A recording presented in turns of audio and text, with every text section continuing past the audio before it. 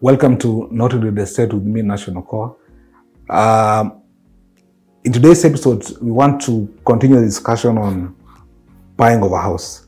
And in the previous episode, we talked about, we began the discussions around what you need to check when you're buying a house. And we talked about two critical areas you need to check when buying a house: the history of the developer, and we talk about the project execution team. In today's episode, we want to talk about two other areas as well, as we dissect this discussion on what you need to check when you're buying a house. Just to remind you that I've talked about this in depth in my book, Don't Buy That House. You can get it online, you can get it on Nuria and Rafu, you can get it on Amazon. In this, I've talked about in depth of what you need to check, the 7 critical areas that I'm discussing in these 4 episodes that you need to check when buying a house.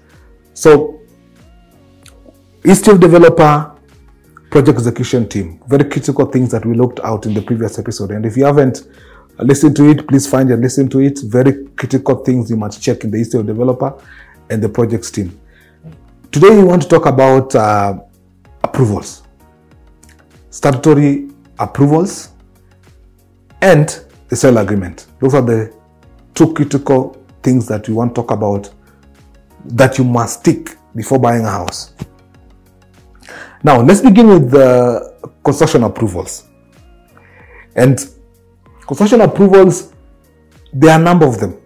Yeah, the law requires any project to have an EMA license, and then there's the county approvals. Then you have the National Construction Authority approval. If a building is on a riparian or near a water reservoir area, the law requires that it must have a WARMA, Water Resource Management Authority approval. If a building is on a flight path or next to an airport, the law requires that it must have the Kenya Civil Aviation Authority approval. Those are the construction approvals required under the law. And I want to look at them in depth on how you need to check that before you pay a penny to a project, how you verify that a project has the requisite approval, because that is very important. If not, you will not have a remedy. I mean, in 2018, you saw the demolitions that were happening on riparian reserves. You saw how painful people lost their businesses. Yeah? And simply because a lot of those projects were not approved by the government. You've seen a lot of buildings going down, buildings collapsing, and authorities coming to say time and again that these projects were not approved. Part of the critical documents you must have in your possession when buying a house are the statutory approvals. Those documents must be in your possession. So let's jump straight into it.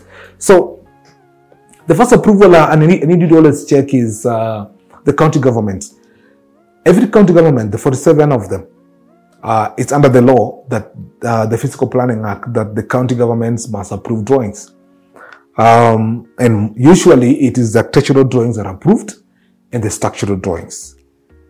Those 2 drawings are always approved must be approved by the county. I know in some counties they always ask also for mechanical, electrical, although it's not a legal requirement. So architects approve drawings by the county, structural engineers approve drawings by the county. You must check that they're in your possession. All right. There are different systems for approving drawings at the counties. I think Mombasa, Nairobi, and Kiambu, and I think Kajiado have the online system. So you'll find a QR code, like in Nairobi, a QR code on drawings that you can scan to just verify authenticity of that drawing. Other counties are still on hard copies, so you'll find these blue drawings that you have. Please ask your lawyer or whatever it is, ask the developer to give you the county approved drawings of the development. All right. Number 2 is the change of use. Change of use. Now, let me elaborate this for you. Change of use is important because a number of plots in that we do multi-dwellings, you'll find they were for single dwelling units. Some you'll find were agricultural land. Some you'll find were apartment land. So you want to do, the developer is doing a mixed use. You must get the change of use document. Yeah, the change of use is done at the county first, then it proceeds to lands. So if this title was single dwelling, the developer is doing an apartment, you want a document that shows that the county has approved the change of use from single dwelling to apartment. It is important. Now, change of use comes before approvals by the county because the county always requires the change of use document to approve the county drawings. So it's a finish to start. The change of use must be finished before county approved drawings. But I know sometimes in some counties they do it together. So change of use document, we call it PPA2. It's usually a pinkish document. PPA2 document you must have in your possession that the developer obtained the requisite approval for change of use to do the project is doing. That is the second document you must have, change of use. Now, after the county drawings are approved, and you can check these things. Some of these things, just check them. When you see the county drawings, normally they are stamped, technical committee stamp, public health stamp. You'll find the engineers department, fire department. You'll find a number of those stamps on the drawings. Look, I know we're in a country where some of these things can be forged, but please, at least, even if you will be caught, just check that you tried to check and at least the drawing was there, stamps were there, but stamps were fake. That's a better place to be rather than saying, I did not check. Right? Now, change of use checked, drawings are approved by the county checked. Next is NEMA. All right? Depending on the size of the building, depending on the magnitude of the building, NEMA approved buildings in two ways, depending on the risk of the building. There are some that will, if developer is doing 100 units and over, usually it requires a NEMA approval of, we call it a full NEMA audit, a full EIA. They must do it on the newspaper and advertise and all those things. So the bottom line is, whether it is a big development or small, NEMA must approve the development. So ask for NEMA approval. After checking that NEMA has approved development, the next thing you need to check is the National Construction Authority approval. NCA by law must register projects. So every development, residential, commercial, whatever nature, must be registered by the authorities. And the authority issues a license that shows it has been registered by NCA. So usually when a project is on site or they have started construction, please check that and ask them to give you the National Construction Authority license, the document that shows that NCA has gone through the project. They have verified the consultants, because NCA also checks the consultants, the contractor, and that is in place. That is another approval you need to check. Another critical one is WARMA. Now, whenever you're buying a building that you go to site and you see it's next to a river, it's next to a water catchment area, it's next to a lake, next to an ocean, the law requires the Water Resource Management Authority to issue a license, what we call the WARMA license, actually to deal with the riparian. That will define the riparian reserve. The riparian reserve usually defined in law between 4 meter to 30 meter.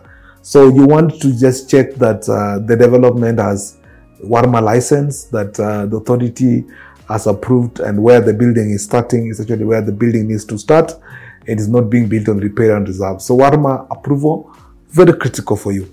Lastly is the Kenya Civil Aviation Authority, which most people forget, that KCAA is required to approve buildings that are around airports, that are around airstrips, that are around flight panels. There are certain areas in this around airports where you cannot do a certain height of buildings. So whenever you are buying a project around this kind of airstrips, airports, please ask for the Kenya Civil Aviation Authority approval letters, just to check that the height being built is approved. Otherwise, you will buy into a project not approved by KCAA. By the time the project is complete, it's being brought down. That is a very critical approval that you must check. So those are the key approvals you need to check before you buy a development. Let me go through them again. Change of use by the county. The county approved drawings, both architectural and structural drawings, right? NEMA license, National Environmental Management Authority license. WARMA, if the building is on a riparian reserve. National Construction Authority, all projects must be registered by them. The Kenya Civil Aviation Authority, all projects on airstrips, on flight funnels, those critical. Now, that is one aspect. So far we discussed three: history of developer, right? And as project execution team in the previous episode. We talk about the approval, statutory approvals here. Now let's talk about the sale agreement. Now, the sale agreement, in my view, it's the most important document when you're buying a house. And I want you to take your time here. It's a very critical document that you must interrogate with the toothpick when you are buying a house. Because this is the umbilical cord. This is the shackle. This is what ties you down. And the second critical things I want to mention about sale agreement that you must watch out for. And the things I'm going to mention are not things that the lawyers will tell you. The lawyer will not tell you. They are not your commas and full stops. They are not your legal language in the sale agreement. No. There are certain things that requires you as a person, as a buyer, to know that sometimes the lawyers will miss. All right. So I want to go through certain aspects in the sale agreement, that things that you must watch out for, that you must tick in the sale agreement before you buy a house. All right. Number one, check that the project and the house is well captured in the sale agreement. I mean, it sounds so obvious, but I've been on projects where the sale agreement says house A2, all right, while on site is something else. Or the sale agreement says you're buying a 3-bed and yet you're buying a 2-bed, or you're buying a 4-bed. Just check that the project and the house in the sale agreement is well captured. The project details, the title number in the sale agreement. These things are obvious, but they're very critical. Tick those. The house number, very important. The project title is very important. Who is selling? Sometimes you'll find, is the person selling the sale agreement the same as the person who owns the land? Those two things must tally. Whoever is selling for you the house must own the land. And not sometimes developers will tell you, no, we're in the process of transferring. If that is the case, please hold on until the transfer is done. All right? So check that the house and the project details are very well captured in the sale agreement. All right? The land status. The land registration status. All right? Very key, very important. And I mentioned it previously briefly. Who is selling the land? Who is selling the development, not the land? Who is selling the apartment? Is the person who sells the apartment similar to the person who owns the land? Most of the times, sometimes for the phony developers, you'll find they are not the same. Or they'll tell you, no, we're in the process of transfer. No, wait until the transfer is done, because what if the transfer doesn't go through? So the name of the person in the sale agreement that is selling should tell you the person who owns the land. There is no two way around that. Do not buy into a property that do not own the land.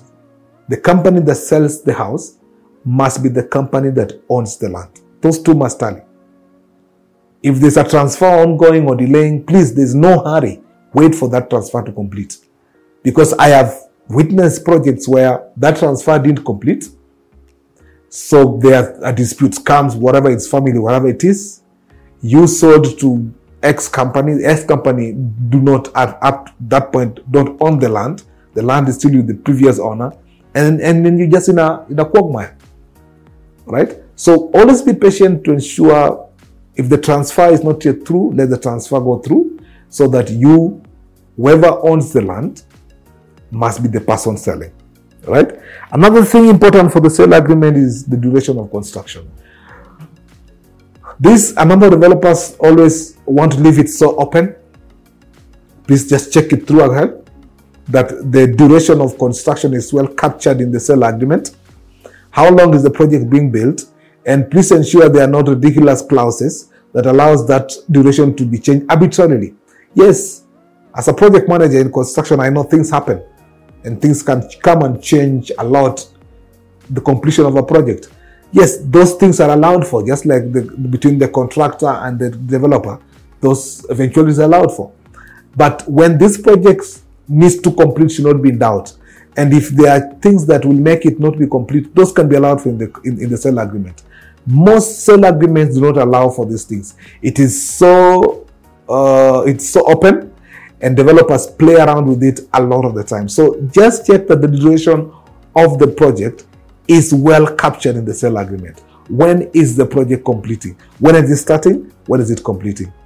After checking the duration of the project, the second part, the third part you need to check is what I would call the payment plan. And I want to elaborate something here. I am pro milestone method of payments for houses.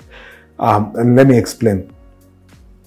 A number of sale agreements requires buyers to sell to make payments on a monthly basis. Now, the problem with monthly payments on off plan, for example, is not pegged on progress. Yeah, and monthly payment has been the emblem of pain and suffering for most buyers in this real estate market.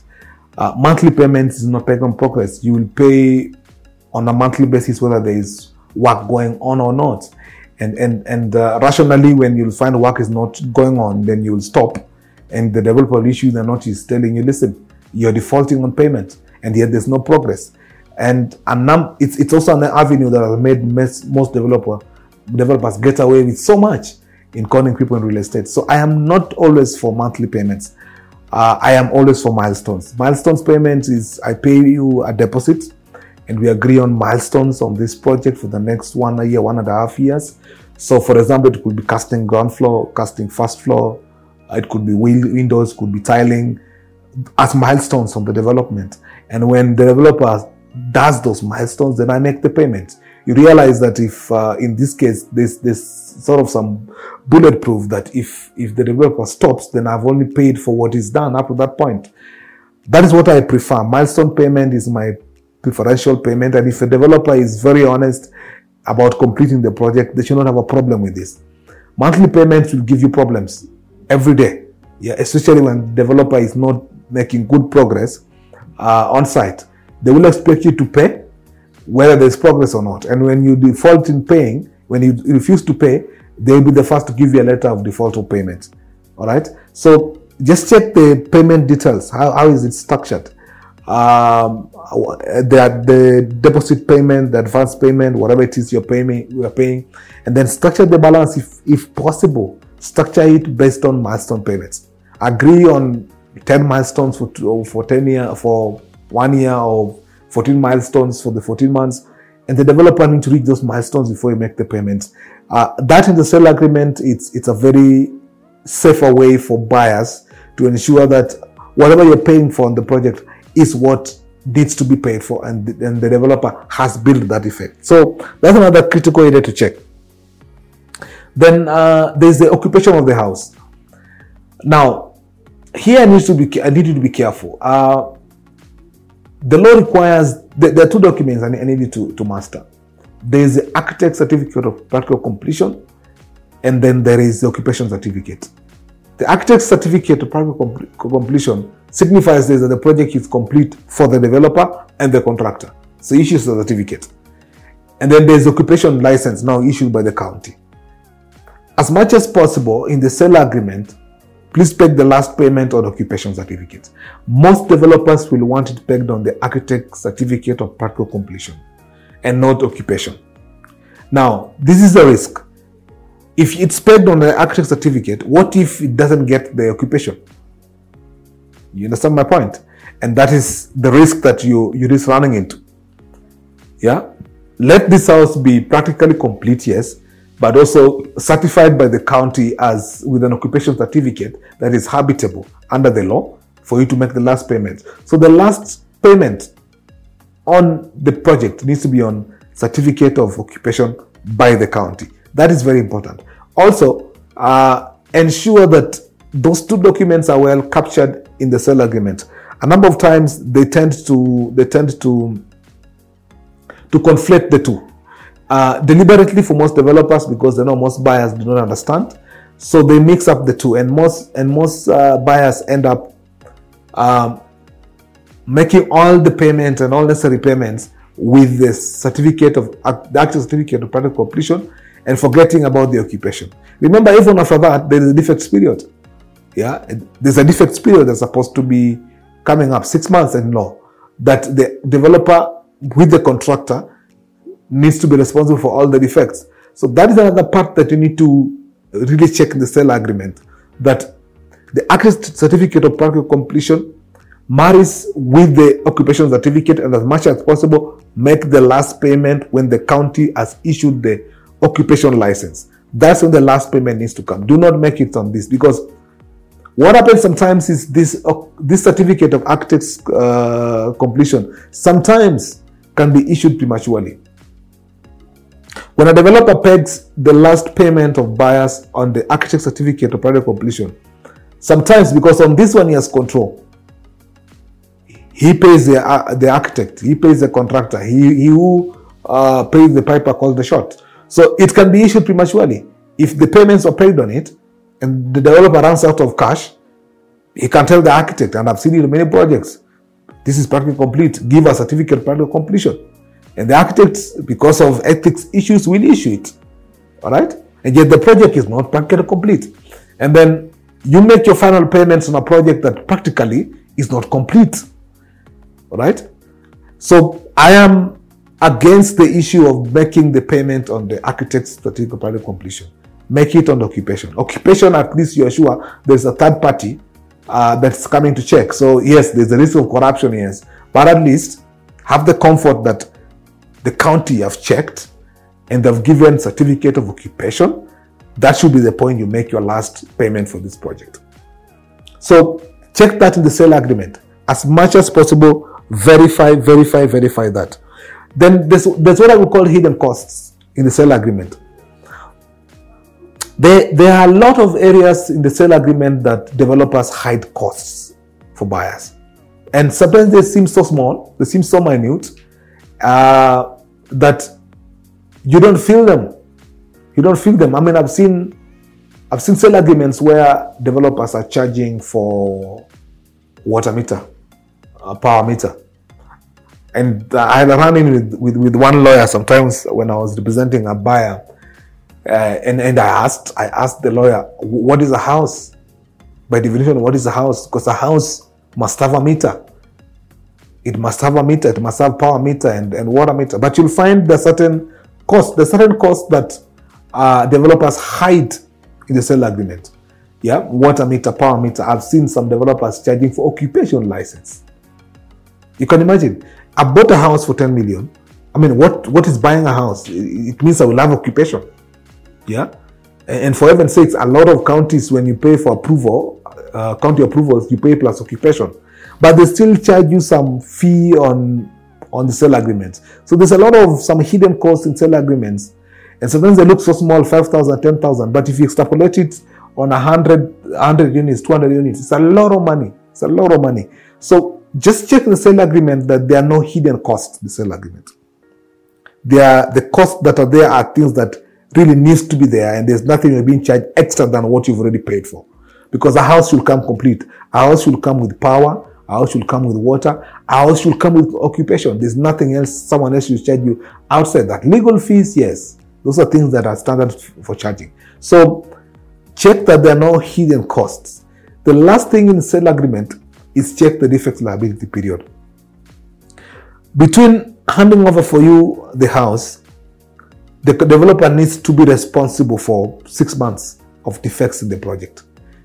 All right? Now, you must understand that defects period starts when the architect issues the certificate of practical completion, not occupation. All right? So the day the architect signifies to the team through the license, the certificate of practical completion, 6 months starts from there. 6 months period with which the contractor is responsible for rectifying defects on your house. Now, I always say in the sale agreement, make it explicit in the sale agreement that the developer needs to notify you as a buyer when the architect issues certificate of practical completion. That email needs to come to you. Because, trust me, if you come 3 months after that period, you only have 3 months left. If you come 6 months after that period, you have zero time left. It doesn't matter. The contractor will be out of sight. you will not be responsible. And you'll begin to rectify a lot of your defects with your money. So there has to be, the sale agreement needs to be explicit. Yeah, it needs to be very clear that the developer must notify you when the certificate, architect certificate or product completion has been issued, because that contractual is what signifies the start of the defects period, not the occupation, not the occupation license. So make those adjustments to the sale agreement. Very important for you. Very important for you. So in the sale agreement, please, let me just run through it again. Check those key important things. The project and the house, well captured. Check that the duration of construction is well stipulated. All right. Check the land issues. Who is selling? That they own the land? Correct name, correct title. Check all those critical things. The house payment plan. If possible, have it on milestone, not monthly. Check the occupation licenses. Check the hidden cost of the project. Those things are critical for you to tick in the sale agreement. So, project statutory approvals, interrogation of sale agreement. In this episode, very important things to tick before you buy a house. Thank you.